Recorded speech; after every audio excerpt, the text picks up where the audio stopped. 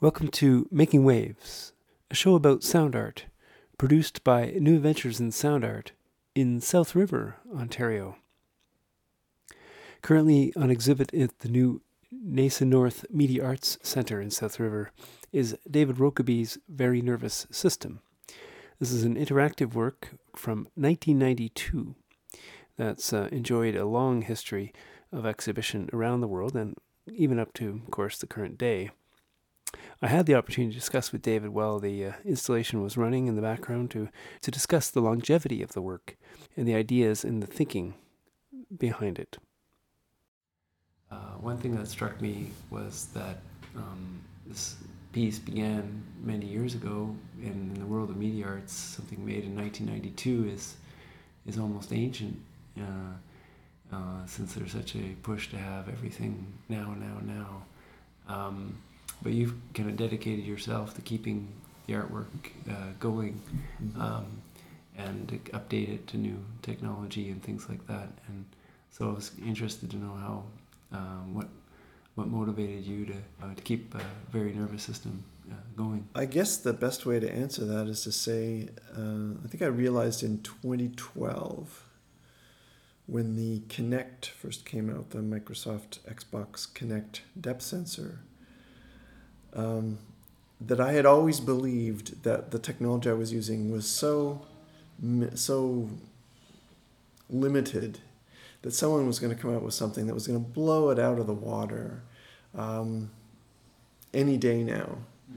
And looking back at that point, back to 1982 and the first days of what became Very Nervous System, that was a long stretch of time for people to come up with something that worked,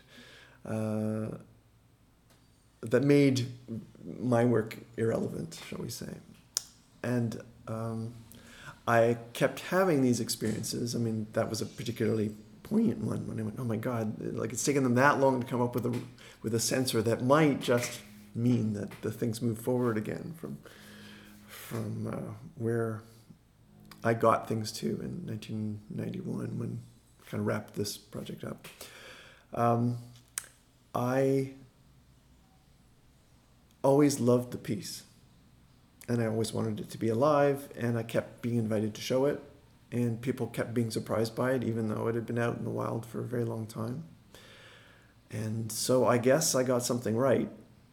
And so on one hand, it was just that. On the other hand, it was that I've long ago realized that no technology makes your art great. Mm-hmm. There's no magic technology that just suddenly makes the work a magnificent work of art. So conversely, there's no lack of technology that necessarily makes a work garbage. Mm-hmm. So if a work is approached with whatever technology is available, from the right perspective, with the right attitude, and with an understanding of the limitations that are inherent in it, then it can be an enduring piece, even if things come along later that make it, in raw technology terms, seem pretty simplistic. So what was the technology used in this piece? There's a long answer and a short answer. Well, I'll start with the short answer. So the short answer is that it started with an Apple II computer in 1981 and a card to digitize this rudimentary video that I was generating that fit into the Apple II, what were called Mountain Hardware digital synthesizer boards. There were two boards that fit into the Apple II that would allow you to make music. And these crazy hand-built video cameras that were super low resolution, 8 pixels by 8 pixels, so 64 pixels per camera, 3 cameras, made out of light-dependent resistors, so these little cadmium sulfide cells, about half an inch across each, and a Fresnel lens that would cast the image back onto them. And so I think the key thing was, and maybe the secret to why it worked, was that I understood that my Apple II was not going to be able to process much. So I realized that it was really important that things operate in real time, that I'd be able to respond 30 times a second. It seemed to be a really a natural limit point for For images, certainly. I mean, that's the rate that video cameras capture images, or traditionally have captured images at. And to get to 30 frames a second, I knew I couldn't really deal with many pixels. And so I focused on these 8x8 cameras. I made sure that each sensor was very sensitive to changes in light levels. So even though it wasn't seeing very richly textured images, it was very responsive to slight changes in light, which would be affected by the movement of a hand or something. And so everything about the system was designed around what the system was capable of doing. And then I worked with that into something that was a satisfying experience. I mean, it went through lots of phases of being a not very satisfying experience, but I managed to edge it towards a place where it was a satisfying experience. And there's nothing that the 1985 version, shall we say, of Very Nervous System was capable of. I should put it the other way. There's very little that the 1991 and later versions of Very Nervous System were capable of that the 1985 one wasn't essentially capable of.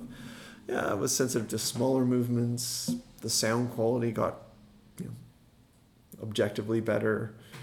Is that, because of changes in hardware? Yeah, 16-bit sound instead of 12-bit logarithmically compressed, whatever we were doing back then. It was, so there were objective improvements, but in terms of the experience and what was important to me about the experience, it didn't change that much. Mm-hmm. So then when you came across the Kinect, around that time, isn't that when you made the newer version of this piece? Well, no, I made the newer version in 2003. Oh, okay. And the Kinect came out in 2011, 12, somewhere in there. No, when I was invited in 2003 to revisit Very Nervous System after really not touching it for a long time, my first response was a sort of feeling of nausea because I had spent 10 years in that world and I couldn't imagine going back. So in 2003, when I was invited to revisit Very Nervous System, I decided I had to revisit it. And I had to go back to the roots and take a different path for it to be something I could tolerate doing. So I went back to some of the earliest inspiration, motivations for doing Very Nervous System, and took one of those paths not taken. The many decisions you make when you're working on something for 10 years, there are all sorts of paths that you don't take, and that you wonder what would have happened. So I went back to one of those. Those different sections within the piece are kind of have different types of interaction. So were they, in a sense, different paths or different doors that were kind of represent different periods of sort of creation or in sort the piece? of. So the traditional version of Very Nervous System, as it was exhibited around the world in the 90s and 2000s, generally had 4 or 5 different sound worlds, musical worlds, and it would step through them. If someone stepped out of the space, it would move to the next one. And each one is a different instrument, and just as you cannot approach a piano the same way you approach a guitar, it requires a shift in the way you move your body, the way you think about the space, etc. And that was really interesting to me because I realized early on with Very Nervous System, I was not only creating a piece, but I was creating a medium. And then that medium was a medium I created pieces within. Mm-hmm. So it was like a meta work that I would then create works within. And so now was the Very Nervous System software or programming environment, or if you call it that, was that the medium? Well, the whole system, the fact that there were cameras looking into space, they were analyzing movement, triggering, modulating sounds that would be played out into the space in real time, which would stimulate new movement. That's the system. I mean, the fact that there's a computer language in the middle there and a bunch of technology, that's not so relevant. The system is this feedback loop of... So another artist could use those tools in the software you made with different sounds and create. And I mean, how much of a different work could they create, I guess?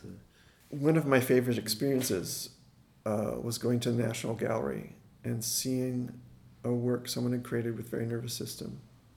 And I had no idea how they were using it, because it did not bear any relationship to anything I'd ever done with Very Nervous System. And that to me was very exciting. Mm-hmm. There was a point at which there was a paragraph I would put into every Arts Council grant I wrote, trying to get money to continue the work in Very Nervous System, which had to do with sharing this technology with the artistic community. And that sounded like the right thing. It sounded like a good idea. Mm-hmm. And you never know when you write those the first time whether it will actually become a reality. But I did invest a lot of time in building these tools that were very flexible. And I realized at a certain point there was no way I could plumb all the depths and follow all the paths. So I did find ways to generate a community of people using it. And that was so exciting, because it was like, again, to another level of interactivity. Mm-hmm. Right? There is the interactivity that happens in the installation, but there are all these other levels as far as I'm concerned. And one of them is this very profound interactive act of creating a rich, complex, and idiosyncratic tool and handing it to someone else to do something with. Mm-hmm.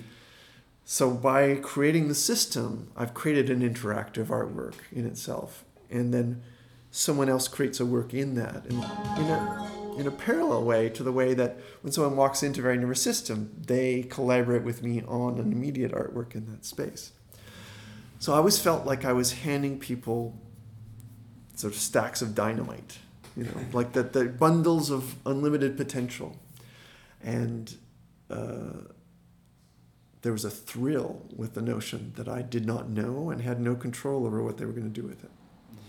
I related that to the experience of your child going out into the world long before I had a child. I was thought of it as a child that went out into the world and had its own independent life without me, and would sometimes do things that disappointed me, and sometimes did things that confounded me, and sometimes did things that made me very proud. But there was something about it being out there, exploring the other dimensions that I would not be interested in, or not have the time to follow, or not be imaginative enough to think of. It was a really fun part. So that was really important. How important in the definition of a medium is the result being sound in this case, rather than if it generated visual data or something like that, or a visual projection of some kind, or changing the lights in the space or some other outcome? Very important. The first versions had some visual component to them, but that quickly fell to the wayside, because just as we know if we've done a good sound art course or sound walks, closing your eyes makes a huge difference. You don't hear as well when you're looking at something as when you're not looking at anything. And secondarily, there were pieces that were coming out around the same time, some even in Toronto, the very vivid Mandela system, for example, which allowed you to play instruments, but you'd see your silhouette on the screen and you'd see your silhouette touching the icons of the instruments to play with. And that was an amazing piece of technology they put together. Wasn't interesting to me at all, because I did not want to be inhabiting this shadow on the screen. I wanted to be in my piece, in my body. The action has to happen on the surface of the body, in the muscles, and on the skin surface, for Very Nervous System to be Very Nervous System. And as soon as you have an image to look at, you leave your body and invest yourself in that image, and it's a completely different experience. Not wrong experience, but it's not the Very Nervous System experience, which is one of, when I started to work on it, part of the question I was asking was, is there a way I can make a computer remind me that I have a body, instead of making me wish I didn't have a body? Sitting at a computer in a bad chair, trying to forget you have a body, trying to program. That was the main relationship to computers that we had for programming them in the early 80s. So I wanted to turn that upside down. And so the intensity of your experience of your own body, truly your body, not a shadow or a reflection of it, but truly your own body, is fundamental to it. With the sound coming out as opposed to a visual response, then how does that connect to the body more? Right. Like in the sense that you can play the violin with your eyes closed. Is it so like that? Is it that tactility? Is it enhances the tactility, that the relationship of sound and touch? Well, your eyes are 2 points on your body, and the lenses in your eyes focus the light coming into those two very local things in your body, focuses then down onto the back of your retina, and then goes through a bunch of the optic nerve back into your brain, and is processed in a very particular way, which is incredibly marvelous, magnificent, and gobsmackingly wonderful. But it is quite analytical on a certain level. And it is about things at a distance from you. You can't, except for when you close your eyes and you see the strange patterns of blood and things like that. Other than that, you're always looking at things at a distance from you. Even if you're looking at your hand is different. It's different than the experience of your hand through your proprioceptive system, through your body. But hearing is different because especially if you include low frequencies, your whole body is a receptor on one hand. It's tactile, it's diffuse, and even though, and I've done a lot of research into the differences and similarities between visual perception and acoustic perception, even though there are higher level ways in which it's similar, you can have the same you can have sonic illusions that map almost exactly to optical illusions in terms of how they work. But on a certain level, sound is a little closer to the reptilian brain than the frontal lobes, shall we say. It's not limited to that. I mean, you can be as cerebral about sound as you want to be, but on a certain level, I found that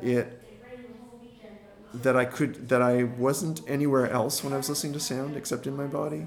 It was talking to my whole body, and it was also able to duck in under the limits of consciousness, right? That I could find myself responding to sounds before I was aware of what I was responding to.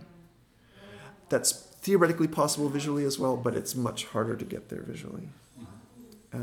The other factor that was a pragmatic one was in the early 80s, you could do so much more with real-time sound than you could with real-time images. I mean, it wasn't an option.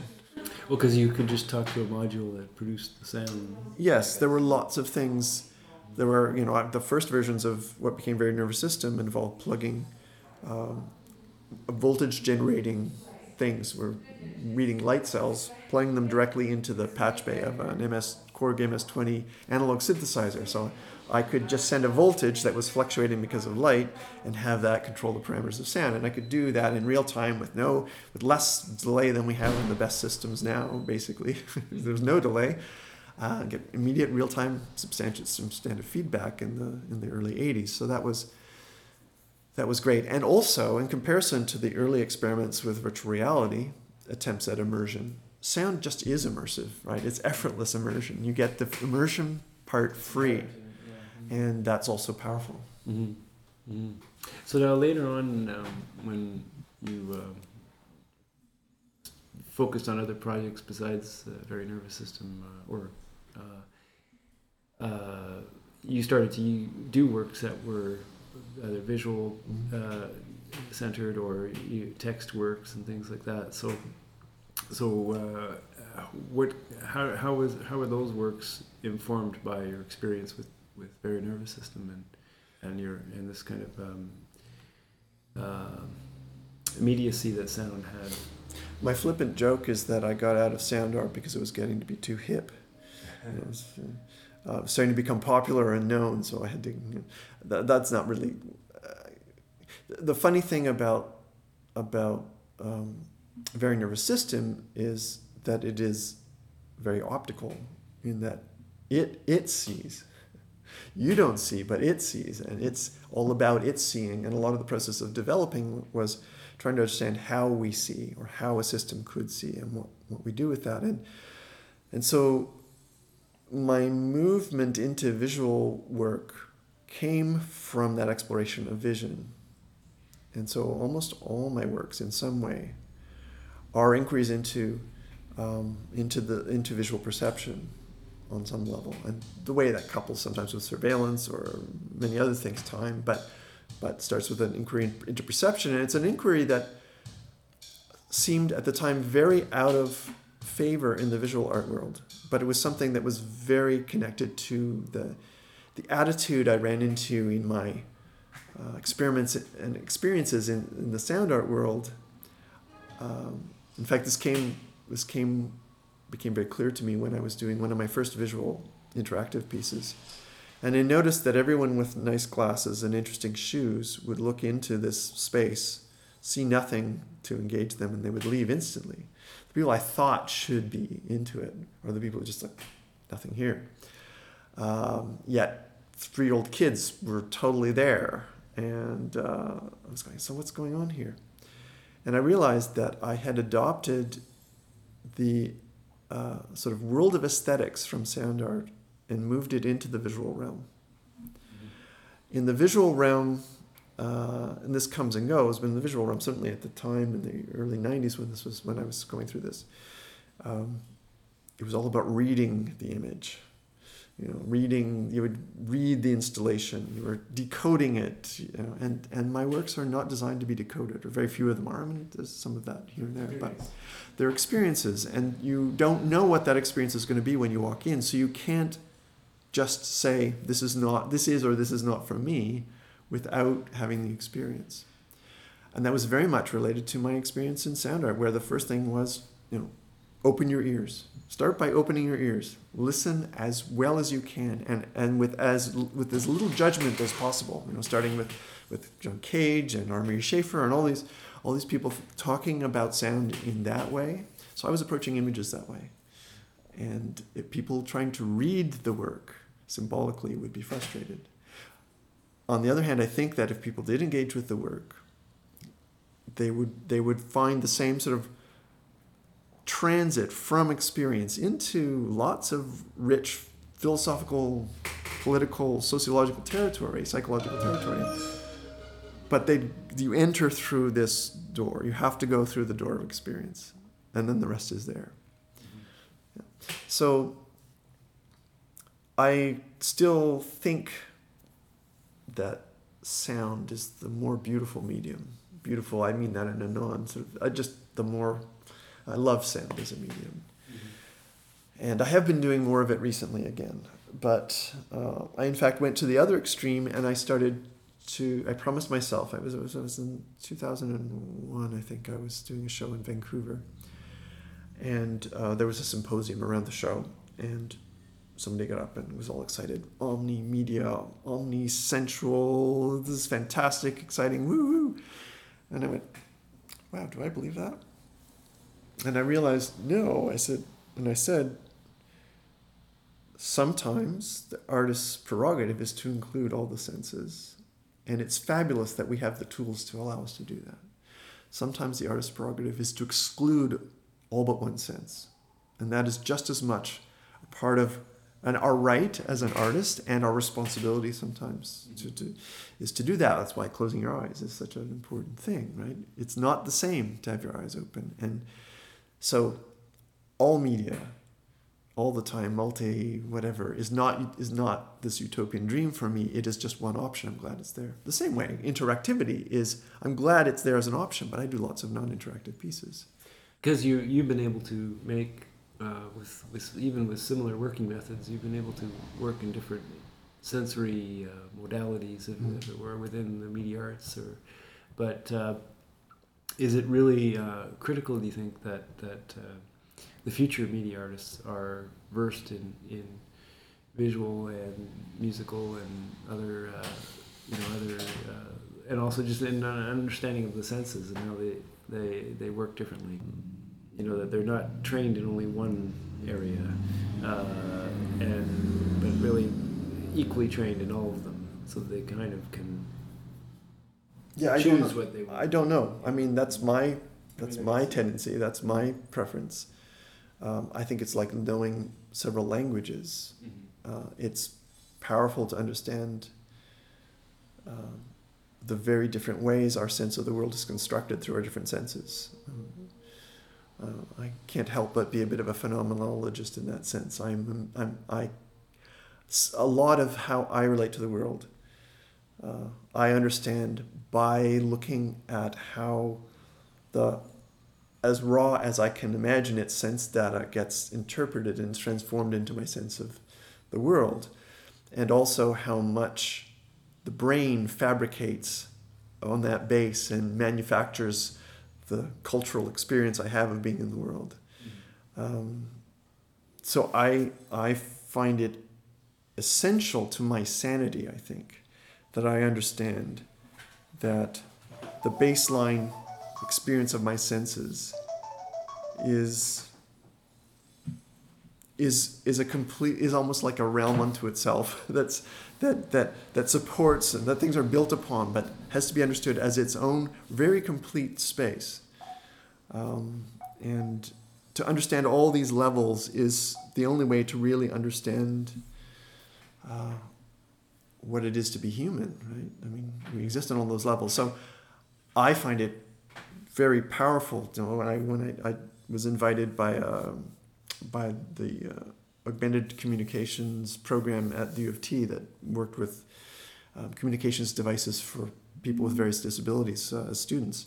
They invited me to do a project, and I did a research project into the implications of transmodal transcription in the arts, right? So there's all these things where you try to turn a painting into a sculpture or a painting into a sound. What happens when you try to do that to make works accessible to people who can't deal with the modalities that they're expressed in, and that challenges the problems and the opportunities that generated. I mean, it opens, of course, up the whole synesthetic space, which is fascinating. There are lots of people who live on the conceptual level and like to pretend that the sensual world is not relevant or something. I feel like I need to tie them all together. To me, it's all a package. Mm-hmm. And I would like to be able to trace back from the most purely conceptual ideas to trace the roots back to raw experience. Mm-hmm. Mm-hmm. The other thing just to take a side angle on that is, in terms of the visual experience, I think in some ways I've started to do more visual work because there are different kinds of challenges, and those challenges are interesting, but also because vision in itself has multiple modalities.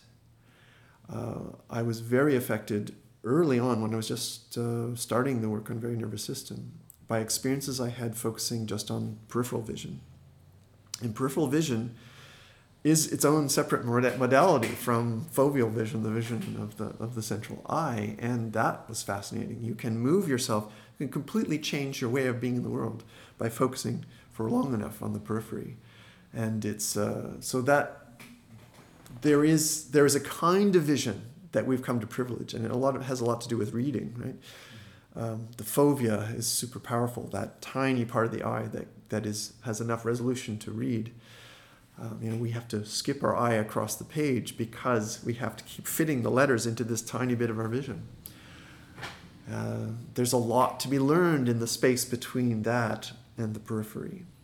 And to me, it talks to a similar space about the experience of being in the world that I first think I really understood through my ears. So in a sense, the visual dominant culture is not necessarily dominant to just the visual, but dominant to this particular... It's dominant to an analytical relationship to detail, I think. That's sort of a thrown-off statement. I can't quite justify exactly those words I said, but there is... if you think of the way that we've become specialized in our disciplines, partly out of necessity, but that's a kind of detail focus. Information is very much about detail and getting things perfectly right, and that privileges what happens in the eye. And then that part of the eye makes more sense in relationship to computation and the precise sort of manipulation of symbols that can't be ambiguous, right? Whereas this is a very ambiguous space. Right. So we swim in... Closer to the audio world? I think it is. My uninformed, my not very, I can't justify it, but it does feel closer to the audio world. I guess at the time that Very Nervous System was made, were you thinking of it as an artificial intelligence, as being an aspect of the medium of the work, or was there? How did those discussions of the decisions made by the computer? How were you viewing those now or viewing those then, and how would you view similar things nowadays? Well, Very Nervous System, I always considered it a kind of transforming mirror as opposed to anything else. And in Very Nervous System, I coded all the code. There was no mystery there. There was mystery in what happened once a person stepped into the piece, but its actual behavior was there was no real mystery, and nothing I would be tempted to call artificial intelligence. I did fantasize sometimes about what it would mean to have a more complex, evolving, responsive system. But I didn't follow that path because I became ever more interested in the bizarre ways that people interacted with it. So I became more interested in what humans did in this context than what I could make the system do. But at the end of that experience of Very Nervous System, the 10 years of working on that, I did another project called The Giver of Names, which was consciously an attempt not necessarily to make an artificial intelligence, but to play with the kinds of tools and ideas that were being used to in that kind of experimentation, with a bit of a critical eye, to try as hard as possible to make something that I might consider intelligent while watching very closely what I was doing and what trade-offs I was making in the programming. So at that point, I really made a decision because I wanted to understand the difference between the kinds of things people were creating and calling them artificial intelligences and what we did with our human brain. And I was particularly stimulated by a quote from Alan Turing, who's commonly thought to believe that machines would become intelligent. But his position was more nuanced than that. And in a quote in Life magazine in the late 50s, I believe, early 60s, upon asked whether he believed machines would become intelligent, he said something to the effect of, the meaning of words, so he said, I believe by the turn of the century, the meaning of words and the capabilities of machines will have changed such that talking about machines thinking in casual conversation would not seem a contradiction. So it's a very carefully framed statement. But what he talks about is a convergence, a shift, both in what the word intelligence means and what machines are capable of doing. Mm-hmm. And I had a very profound personal experience of that when I was working on the first version of Very Nervous System to take out to my first public show. I spent a month and a half working like crazy on this tight deadline to get the piece ready, and didn't see anybody. Spent all my time in my room with the machine, working, developing this, getting these algorithms together to understand my movement. And I got it to the point where I was so happy with it. It was so great. I was so amazed by what I'd been able to achieve. And I took it out to Vancouver to set it up and tested it. Worked fine. And people walked through and it didn't work for them. Sometimes they didn't make a sound at all. I'm saying, this is crazy. I'd go in, fine. Nothing would happen. And I didn't understand what was going on until I saw a video of myself moving in the piece at the time. I was moving in incredibly abrupt, rigid, tight ways that no one is naturally going to do. And I realized that in that month and a half of intense work, the computer and I converged on an understanding of what movement was. I'd changed my movement, and then I'd slowly adapted my movement to the algorithms that were slowly adapting to my movement, and we'd come to a consensus. I saw a similar sort of consensus happening about what the word intelligence means. Between you and the computer? Well, between society and the computer, right? And people were talking about intelligent agents without asking, what do I really mean by the word intelligence here? And do I mean the same thing as when I talk about a human being being intelligent? And so that piece was really an exploration of how much of what I do as a human being can I mechanize in the code, and what's missing still. It was sort of a research project for myself about, this kind of classic thing where the great artists are not afraid to ask scientific questions because the answers only deepen the mystery or something like this, right? What's left is so much more powerful because you get rid of the stuff that seems complicated, but then we can explain that. So what's left is the real question, right? Is a much more interesting question. So that became a bit of that. Now, things, to get to the second half of your question, things have changed so much since the 90s when I was working on the Giver of Names. A lot of things that were in theory possible, but seemed just, you could never get it right, it never quite worked, are now working on people's smartphones. And that's bringing that question forward in a new way. When computers can play Go better than the best Go master, then we have to, again, ask the question, is the game of Go a measure? What kind of intelligence is the game of Go a measure of? And we have to be careful not to idolize chess playing and Go playing, which are really activities within an extremely narrow set of rules, perfect for computation on a certain level. I mean, not easy, but perfect for that. Versus what it takes to cross the street with your child in hand on a in busy traffic where there are no streetlights. I mean, that's a completely different kind of challenge. They're starting to get there, obviously, with autonomous vehicles and things like that. But we don't realize how remarkable we are, because we see the occasional places where a computer nails something, and we tend to think less of ourselves. And that's been one of my big things, is to be fascinated by and to explore computers to great depth and great depth. At the same time, to not lose sight, to allow myself in that process to be amazed by the fact that we are able at 5 to do things my Giver of Names was pathetic at after all these years of programming it. That was one of the great gifts for me of working with computers, is that it actually made it possible to see what it meant to be human with new eyes that I couldn't have from inside. So I started to talk actually around that time about that the computer for me was like a prosthetic organ of philosophy.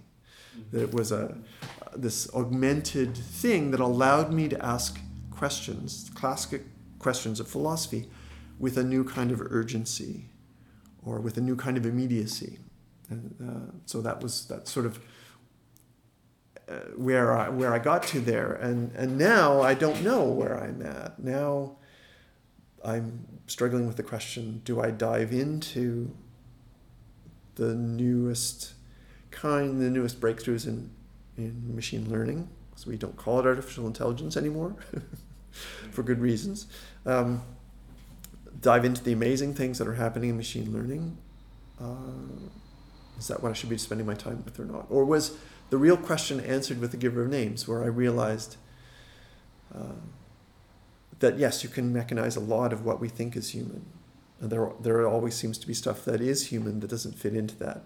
And we have to keep, that only if we understand that properly can we have an appropriate partnership with the technology.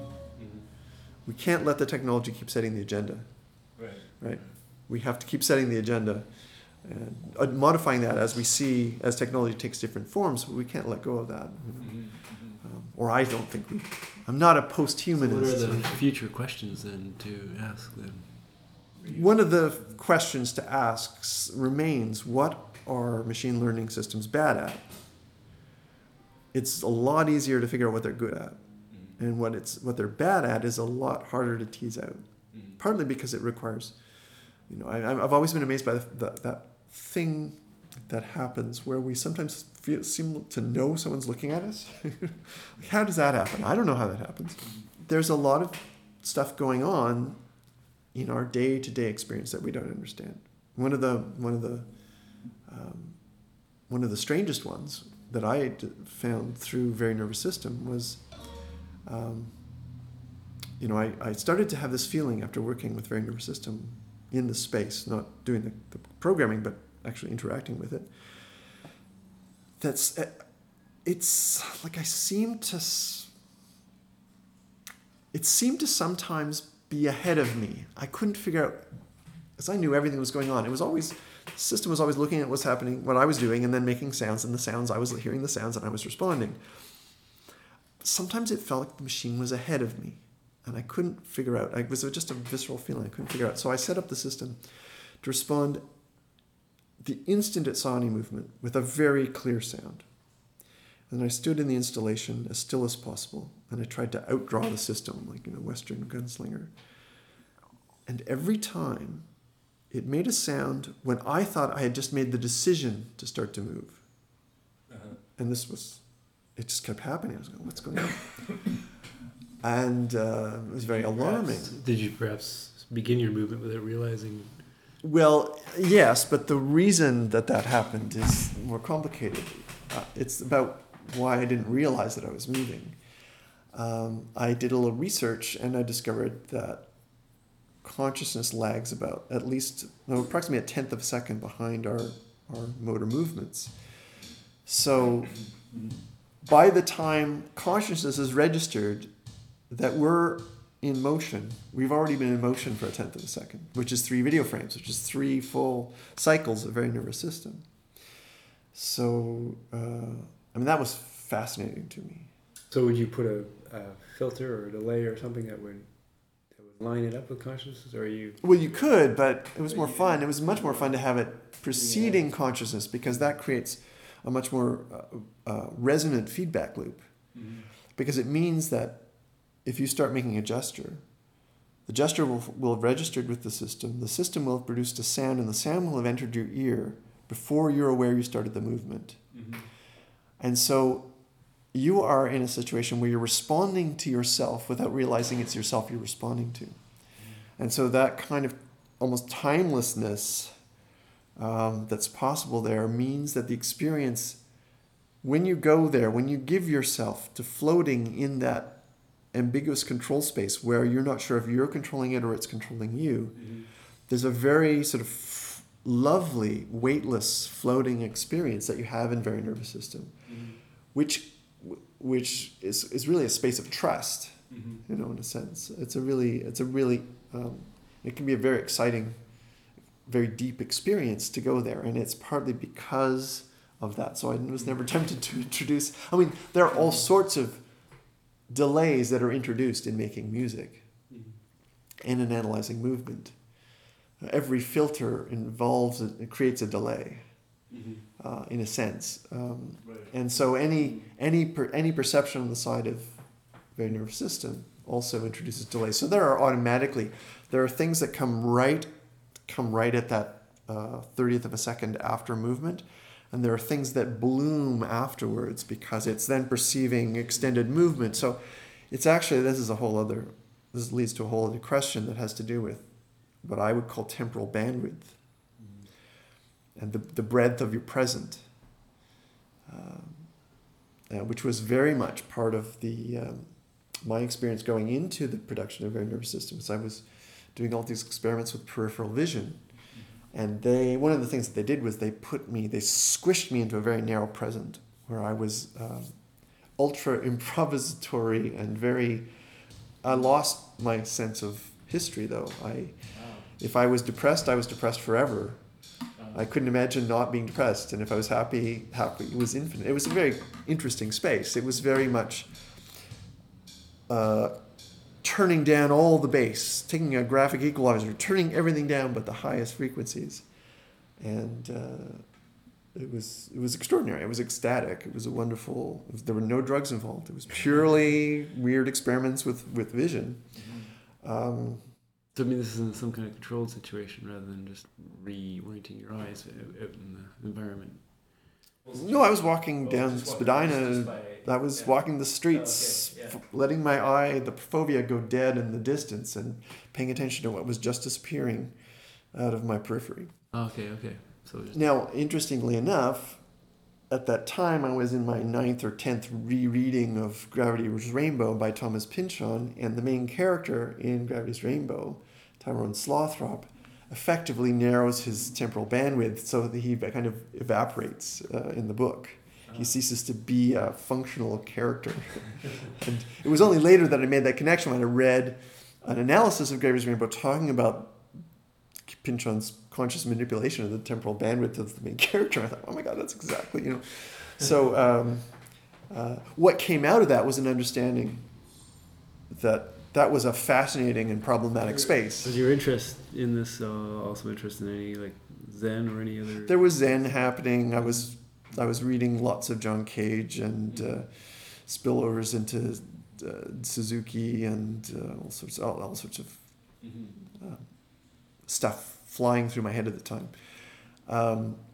But my end point was to realize, so if you can manipulate your relationship to the present, then what is the ideal relationship to the present?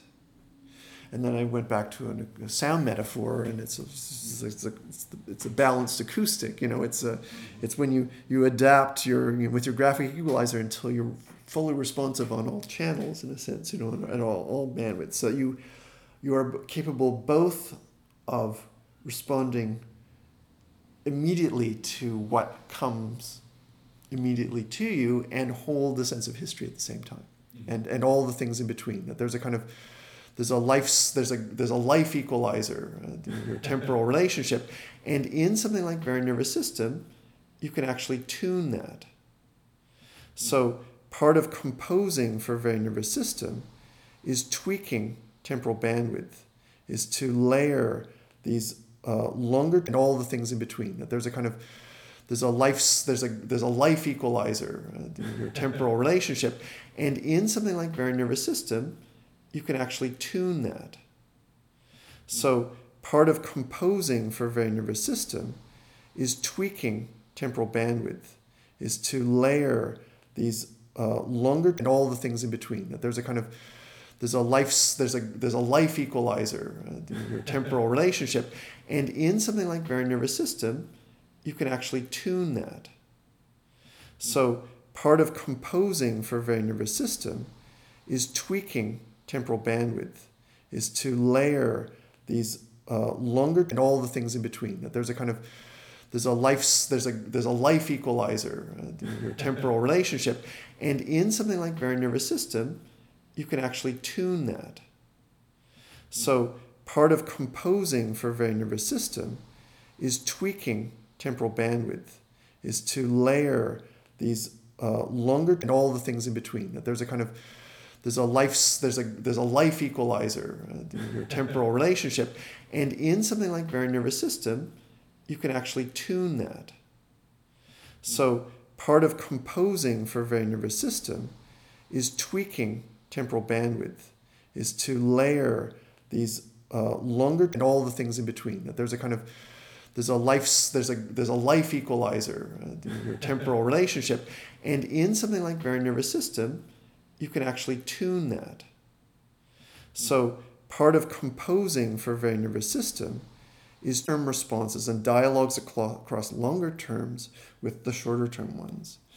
Right. And so there are reasons. For example, you hear sometimes the breathing of that one piece. This sort of, that's to establish a certain temporal rhythm, which keeps everything from collapsing down to whatever. There's then sounds that only come after a certain amount of activity has taken place. You've charged up the battery of it, and then the battery releases at the end of a movement. So that what happens is you're not stuck into what Marshall McLuhan would call, when he talked about Narcissus, becoming a servo mechanism of your own image. You don't become locked into this instant response back and forth. You make a gesture, and the gesture ramifies around and ricochets around and comes back and gives you something to bounce off of at a time delay, which is the reason I love the myth of Echo and Narcissus. Because for me, echo is the speed of, Narcissus is the speed of light, and echo is the speed of sound. And echo is the fact that, as they used to say in the 17th century, echo is your voice coming back, colored by the voices of the wood nymphs, right? But it is the sense of one's relationship with one's environment. Whereas the narcissistic instantaneous thing is just you and you locked in an unbreakable embrace. Things that involve these sort of rolling time delays and expanded temporal bandwidth are dialogues with the whole world. The way you manifest in the world, and that manifestation comes back to you. So that so is the manipulation of time, is that critical to interactive artwork? And sometimes it's overlooked, I think. it really depends, I guess. I mean, you are inherently doing that with anything that's interactive because you are effectively adding a dimension to the work. So if you make a three-dimensional sculpture interactive, you've added the time dimension. If you make a kinetic sculpture interactive, you've added a fifth dimension. If you make a painting interactive, you added a third dimension. You're always adding a dimension to it when you make it interactive. So there is that character. You're always, time is a factor. It's more poignant in some. It's super poignant in Very Nervous System because music is so hinged on time in a way that even moving pictures are not. In moving pictures, there's the 30 frames a second, and there's some stuff beyond that. But in sound, you're dealing with frequency, but timbre and envelope, all these different relationships of different, and they're all changing, but they're all at different scales within time, right? Mm-hmm. You have that with visuals because you have the arc of the story, but at a much more fundamental level, you have all these different levels of temporal behavior. So for me, when I was really thinking about what I was doing when I was working with Very Nervous System, I started to feel as though I was taking a blob of time, throwing it on the potter's wheel and working it. That as I tweaked my variables, I was tweaking and squeezing and twisting time in a way that was super exciting to me. It was time as a plastic medium, in a way that that music gestures towards and gets there maybe in improvisation, but to really be playing that was a real artistic high. That time became my medium at that point. Was that something that was kind of in the air in experimental music and I'm thinking of people like George Lewis and Dan Scheit at the time and their I didn't know anything about Dan Scheit and George Lewis until I taught a workshop that they both took part in, which was a joke because I really think I should have been taking the workshop from them. But anyway, at the Banff Center, I taught a workshop, and the two people taking the workshop were Dan Scheit and George Lewis, and it was amazing. It was fantastic, and it was a great sharing of ideas that I learned. I'm sure I learned way more than anyone else did. It was great. So certainly those ideas, the ideas that they were working with in terms of interactive composition and interactive players and cooperative players was really right along the line of what I was interested in. I don't know where I stole my ideas from. Or to come out of the kind of just the intensive working with it, I guess. Well, it must have come from somewhere. I mean, I know some of it was stimulated by John Cage, certainly, but it takes quite a different angle on it than John Cage did. But the idea of systems of composition that's very clear in Cage is certainly a useful idea to use. I kind of replaced the I Ching with a human body moving through space. So he had a compositional system where he would toss his coins and make the determinations. Well, I thought, you can do the same thing and have the human body moving in space being analyzed by a computer be the tossed coins. That was not, I didn't sit down and think that way, but that was something that was going on at the same time. I know I started the idea for Very Nervous System, the most fundamental, not the first actually, but one of the first, the time I decided I'm going to do this instead of just, wouldn't it be cool, was in a class at OCA, Ontario College of Art at the time, with the great sound artist Nobuo Kubota. And I don't know why, but within the first week, it was in the first week of classes, and I'm sitting in his class, and I don't know what him saying stuff had to do with any of it. I have no idea, but I know that the idea came in that class. So, there were a bunch of fascinating influences around that were playing on it. Some of it was certainly just that the computer got to be something you could own, and you could start to ask questions with it and wonder about it. Yeah, so So there were a bunch of different things, and I know that there were people all around the world having similar ideas at the same time. There was someone in Finland who did it in a much even lower resolution. I think he had a 2x2 camera in the late '60s, but in the early '80s there were a bunch of people in Australia and Germany and all over playing with these same ideas, and it was sometimes you have to. I think maybe Rupert Sheldrake is right with his morphic resonance that once an idea has happened, it's more likely to appear elsewhere as well. Yeah, there's the factors that lead to it are happening in multiple places. Yeah, so you just don't know, right? But you just know that I had the pleasure over my years of traveling to run into people who were doing similar, related, conceptual related stuff around the same time or before, and every time it was like a great discovery. It was kind of like coming home and realizing that you weren't the only person. It's always nice.